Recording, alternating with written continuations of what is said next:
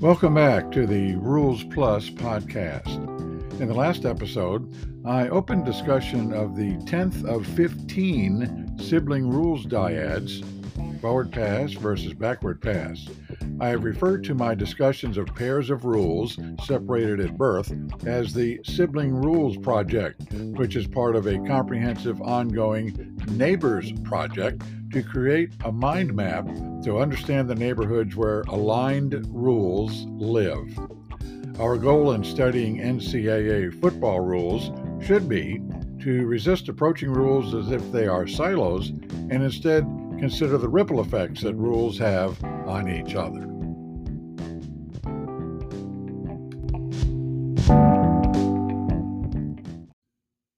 To review for more recent listeners to this podcast, the 15 pairs, or dyads as I refer to them, of rules I regard as siblings separated at birth are these: kicker versus passer, illegal pass versus intentional grounding, free kick versus scrimmage kick, field goal versus try, field goal versus punt, kick crosses the neutral zone versus a pass that crosses the neutral zone, post TD kickoff versus post safety free kick, fumble versus muff, illegal kick versus illegal kicking, forward pass versus backward pass, false start versus stemming, illegal touch versus illegal touching, personal foul versus unsportsmanlike conduct, regulation time versus overtime, and touchback versus safety. Last week's discussion of the forward pass versus backward pass dyad was structured by considering each of 9 elements as a basis for comparison and contrast. The elements: 1. Definition. 2. When a pass ends. 3. When a loose ball becomes dead. 4. Classification of type of play. 5. Eligibility to touch the ball. 6. When touching becomes illegal. 7. The impact of touching the ball. 8. Potential fouls. And 9. The impact on the game clock. I covered the first 4 of these elements last week. This week, I'll conclude the discussion with coverage of the remaining 5 elements.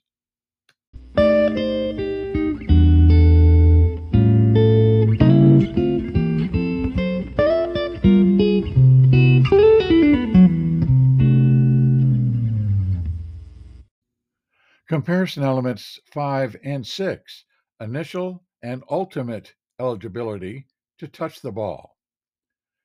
To be clear, I should briefly summarize what we learned last week about the definitions of backward and forward pass, which you can find conveniently grouped in Rule 2, Section 19. The act of passing is defined very simply and intuitively as, quote, passing the ball is throwing it, end quote. A pass is forward if it first strikes the ground, a player, an official, or anything else beyond the release point. Otherwise, a pass is backward. The explicit when in question guideline provides that the default ruling should be that a throw is a forward pass. There is also clarification that if the ball becomes loose during any backward motion during the snap, that is a backward pass. So if passing means throwing, it seems that the act of passing is an intentional act, just like the acts of kicking and batting. Yet, in view of the provision that a ball that's loose from a botched snap is a backward pass, one important difference between backward and forward passes becomes clear. A backward pass is usually intentional, but it may be unintentional, while a forward pass is always an intentional act.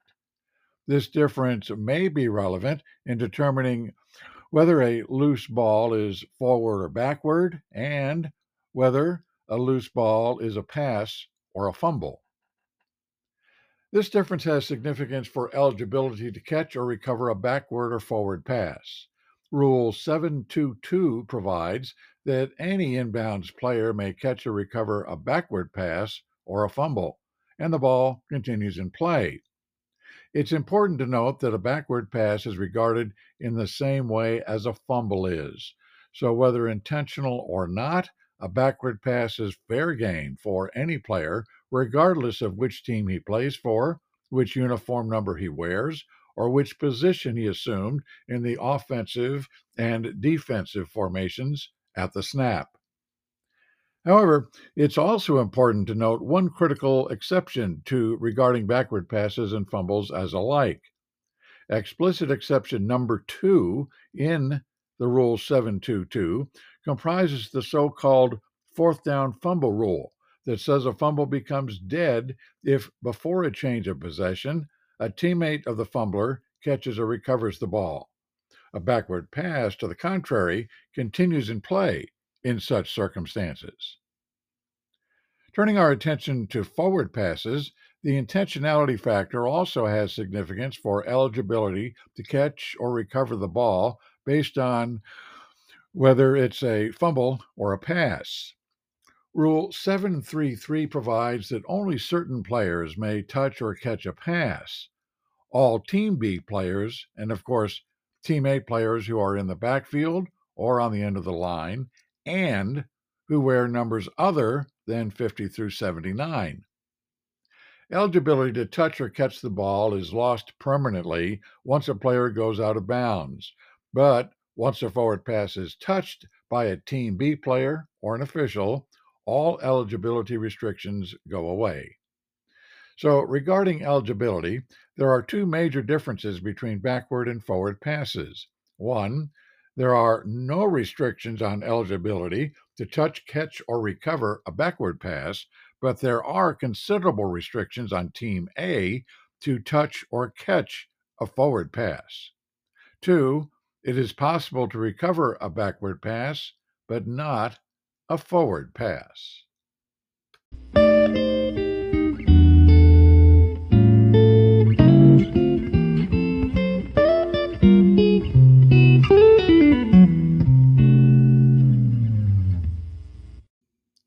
Comparison element 7, the impact of touching the ball.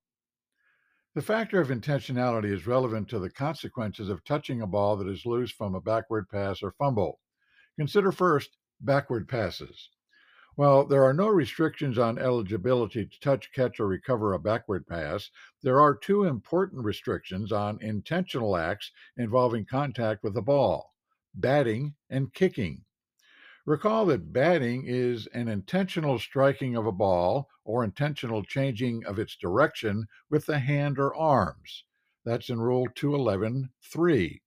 It is illegal to bat any loose ball forward or bat any loose ball in any direction in the end zone. That's Rule 941. And it's illegal to bat a backward pass in flight forward by a member of the passing team. That's 942. However, it is legal for any player eligible to touch a forward pass to bat it in any direction. That's 941. And once a forward pass is incomplete, the ball is dead. So there is no opportunity to, quote, bat a loose ball, end quote, in the case of a forward pass. Recall that kicking is an intentional striking of a ball with the knee, lower leg, or foot. That's in 216.1. It is illegal to kick any loose ball at any time in any direction. That's 944. And it's illegal to kick a forward pass, or, for that matter, a ball being held for a place kick by an opponent. That's Rule 944. So, regarding touching the ball, there are considerable restrictions on batting a backward pass and effectively none on batting a forward pass. However, it is never legal to kick a loose ball, though an important provision in 944 is that illegally kicking a ball does not change its status. That means a backward pass or a fumble retains that status even after the ball is illegally kicked. Status of the ball can be a very important element in determining possession, live or dead ball, or scoring a safety versus having a touchback.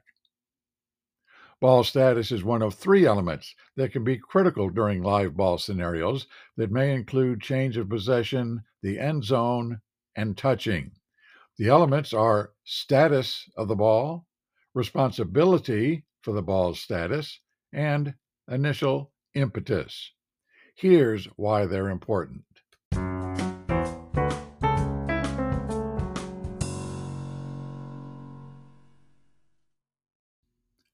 Status refers to the reason the ball has become loose. 2-11. The possible ways to lose possession are making a legal kick, passing forward or backward, or fumbling. Responsibility refers to the player and his action of carrying or imparting impetus that causes the loose ball to be behind his goal line. 8-7-1. Impetus refers to the movement of the ball as a result of a player kicking, passing, snapping, or fumbling the ball. 8-7-2. I've emphasized in recent episodes the importance of a bedrock principle of American football that I've referred to as the durability and continuity of status, which is a concept that can be counterintuitive. For example, if the defense blocks a punt at the 10-yard line and the ball goes out of the end zone, to a casual observer, it sure looks like responsibility for the ball entering the end zone and going out of bounds there is the defensive player who blocked the punt.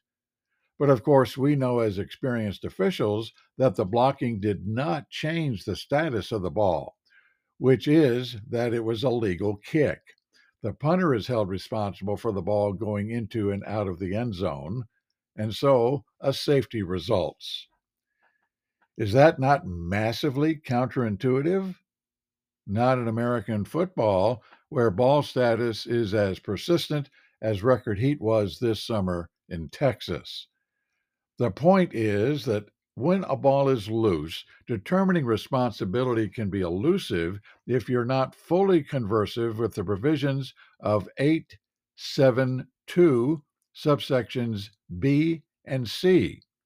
Initial impetus may change if a loose ball is batted after it hits the ground or after it is kicked, but a loose ball retains its original status even when there is new impetus. That's in 872C. If the ball is loose from a muffed snap, for example, its status is still a backward pass, even if new impetus has been imparted.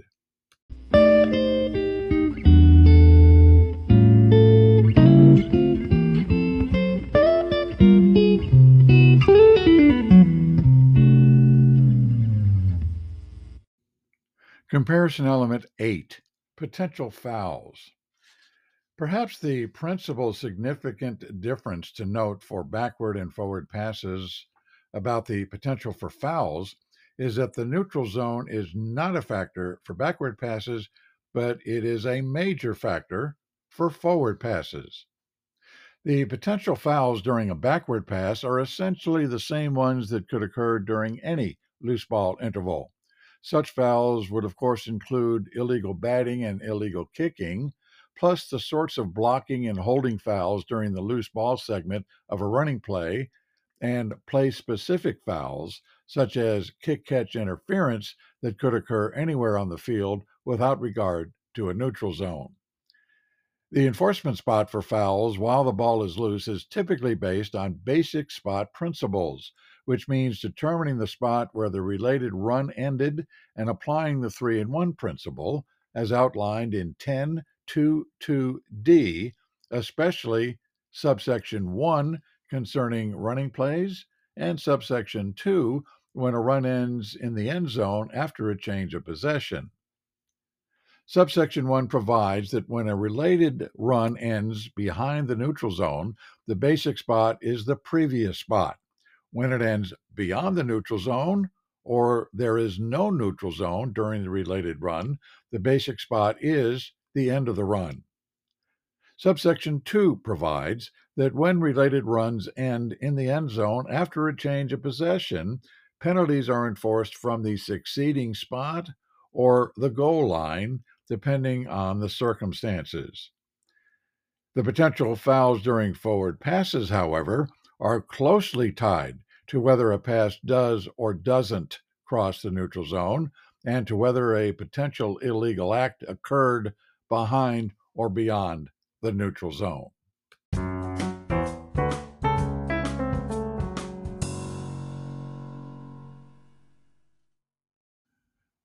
Concerning passes that don't cross the neutral zone, Team A eligibility rules still apply, but not rules regarding ineligibles downfield or downfield blocking.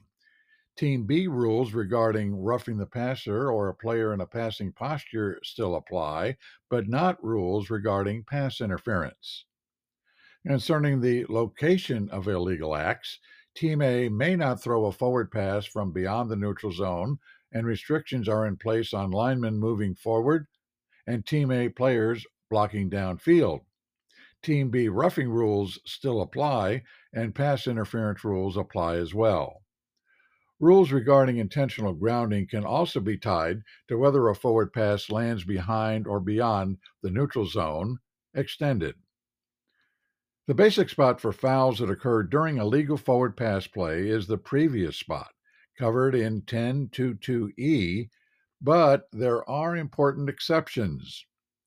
Team B 15-yard fouls during the legal forward pass play segment of a down are enforced from the end of the last run if that run ends beyond the neutral zone and there is no change of possession during the down. Fouls by Team A behind the neutral zone are not covered by the basic spot principle. This embedded exception is in 10.22a, which explicitly specifies previous spot, not basic spot, enforcement. However, there is an explicit exception to this embedded exception. If Team A's foul occurs in its end zone, the penalty is a safety. There is a final complicating twist to penalty enforcement for fouls during backward and forward pass play segments during a down. We must know the result of the play if a forward pass is incomplete.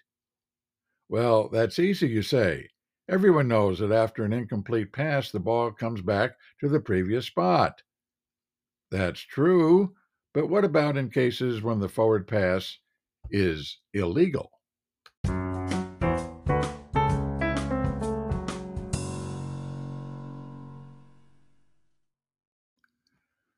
Well, first, let's review the 8 ways a forward pass can be illegal. 1. If thrown by Team A when the passer's entire body is beyond the neutral zone. 2. If thrown from behind the neutral zone after the passer's entire body has been beyond the neutral zone. 3. If thrown by a Team B player. 4. If thrown by either team after a change of possession. 5. If thrown a second time. 6. If spiked to save time after the ball has hit the ground or not been spiked immediately. 7. If thrown to save time in an area with no eligible Team A receiver. 8. If thrown to save yardage in an area with no eligible Team A receiver, with the exception for the player who received the snap being outside the tackle box. When a legal forward pass is incomplete, it's indeed true that the ball belongs to the passing team at the previous spot. But when an illegal forward pass is incomplete, the ball belongs to the passing team at the spot of the pass, with the explicit exception that Team B declines the penalty for an illegal forward pass from the end zone in 737, then that's not the case.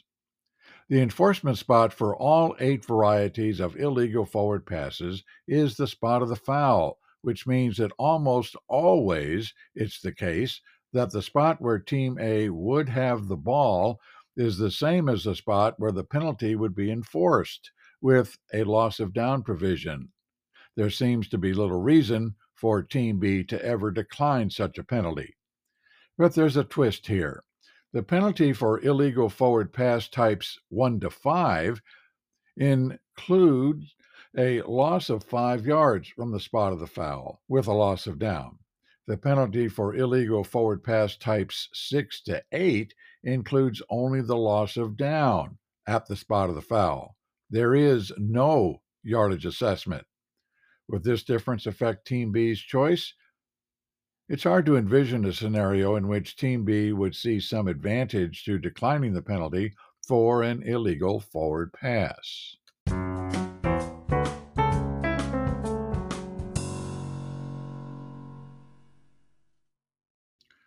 I can't help but wonder why this difference in enforcements exists. At the risk of sowing confusion, I can tell you that there used to be a difference between whether intentional grounding was committed to save time or to save yardage. Curiously, the foul for saving time included a yardage penalty, and the foul for saving yardage did not include a yardage penalty. That never made sense to me, but that peculiarity was changed many years ago. Please forget I ever mentioned this relic of the past. No such difference exists anymore. I speculate that the difference in enforcement is reasonable because types 1 to 5 of illegal forward passes involve enforcement spots that are beyond the neutral zone, so adding a loss of yardage to negate the advantage of yards gained during the play makes sense. Types 6 to 8 involve enforcement spots behind the neutral zone, so the passing team has already lost yardage. And piling on additional yardage sanction besides the loss of down, perhaps seems harsh. And as for making the reason for intentional grounding irrelevant to the penalty, I find it reasonable as well because there are clock procedure sanctions connected to grounding committed to save time, unlike grounding to save yardage. That brings me to the final comparison element: impact on the game clock.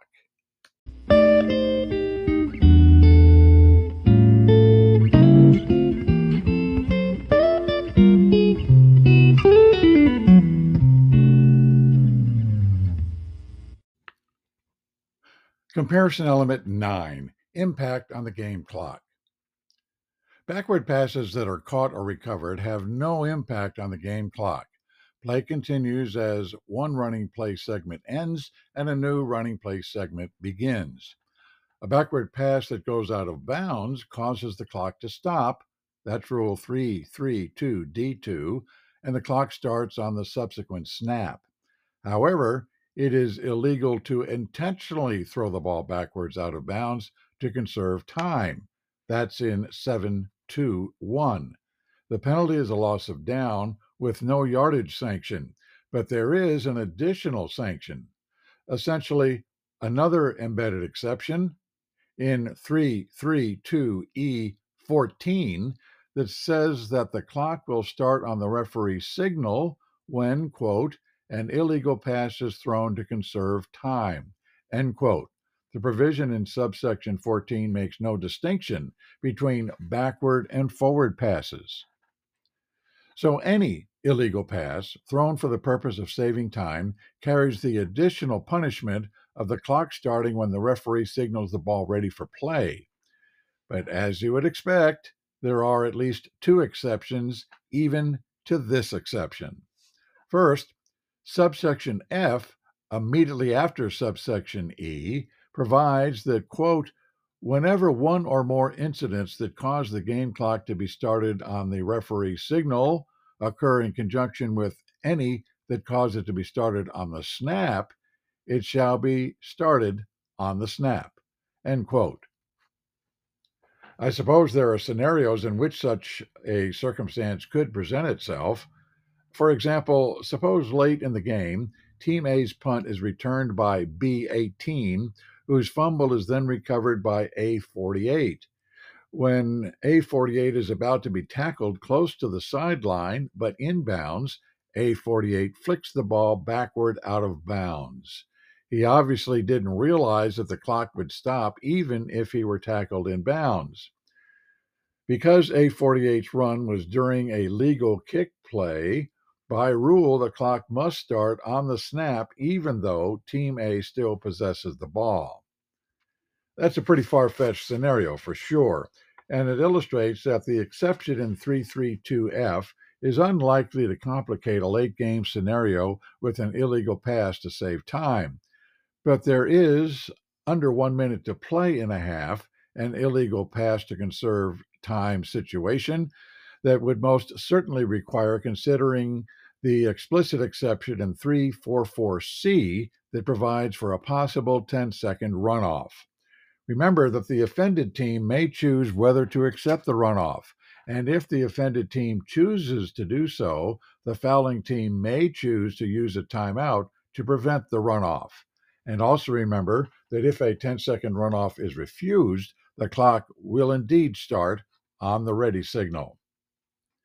And finally, there's this. You may have to become a mind reader if the quarterback, under duress, dumps the ball off illegally. Did he commit illegal grounding to save yardage, or did he do it to conserve time? If the quarterback is not under duress, it's a pretty good bet he's trying to conserve time. If he is under duress, it's important to consider the down and distance and the location on the field in determining intent. Fortunately, with under 2 minutes remaining in a half, we're instructed in 343 that when there's a foul by the team ahead in the score, or when the score is tied, to ask the offended team whether it prefers we start the clock on the snap or the ready. Before the last 2 minutes, however, we're left to use our own best judgment.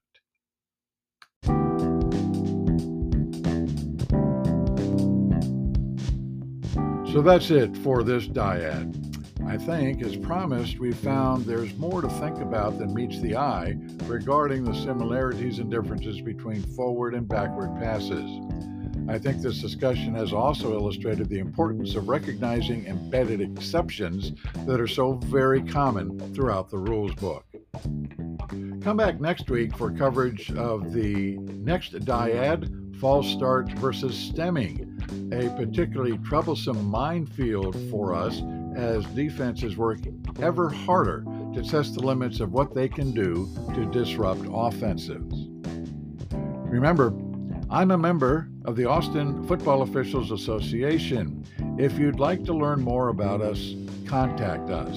You can email us at recruiting@afoa.ws, visit our website at www.austinfootballofficials.org, or call us at 512-298-2987. Till next time, have a great week.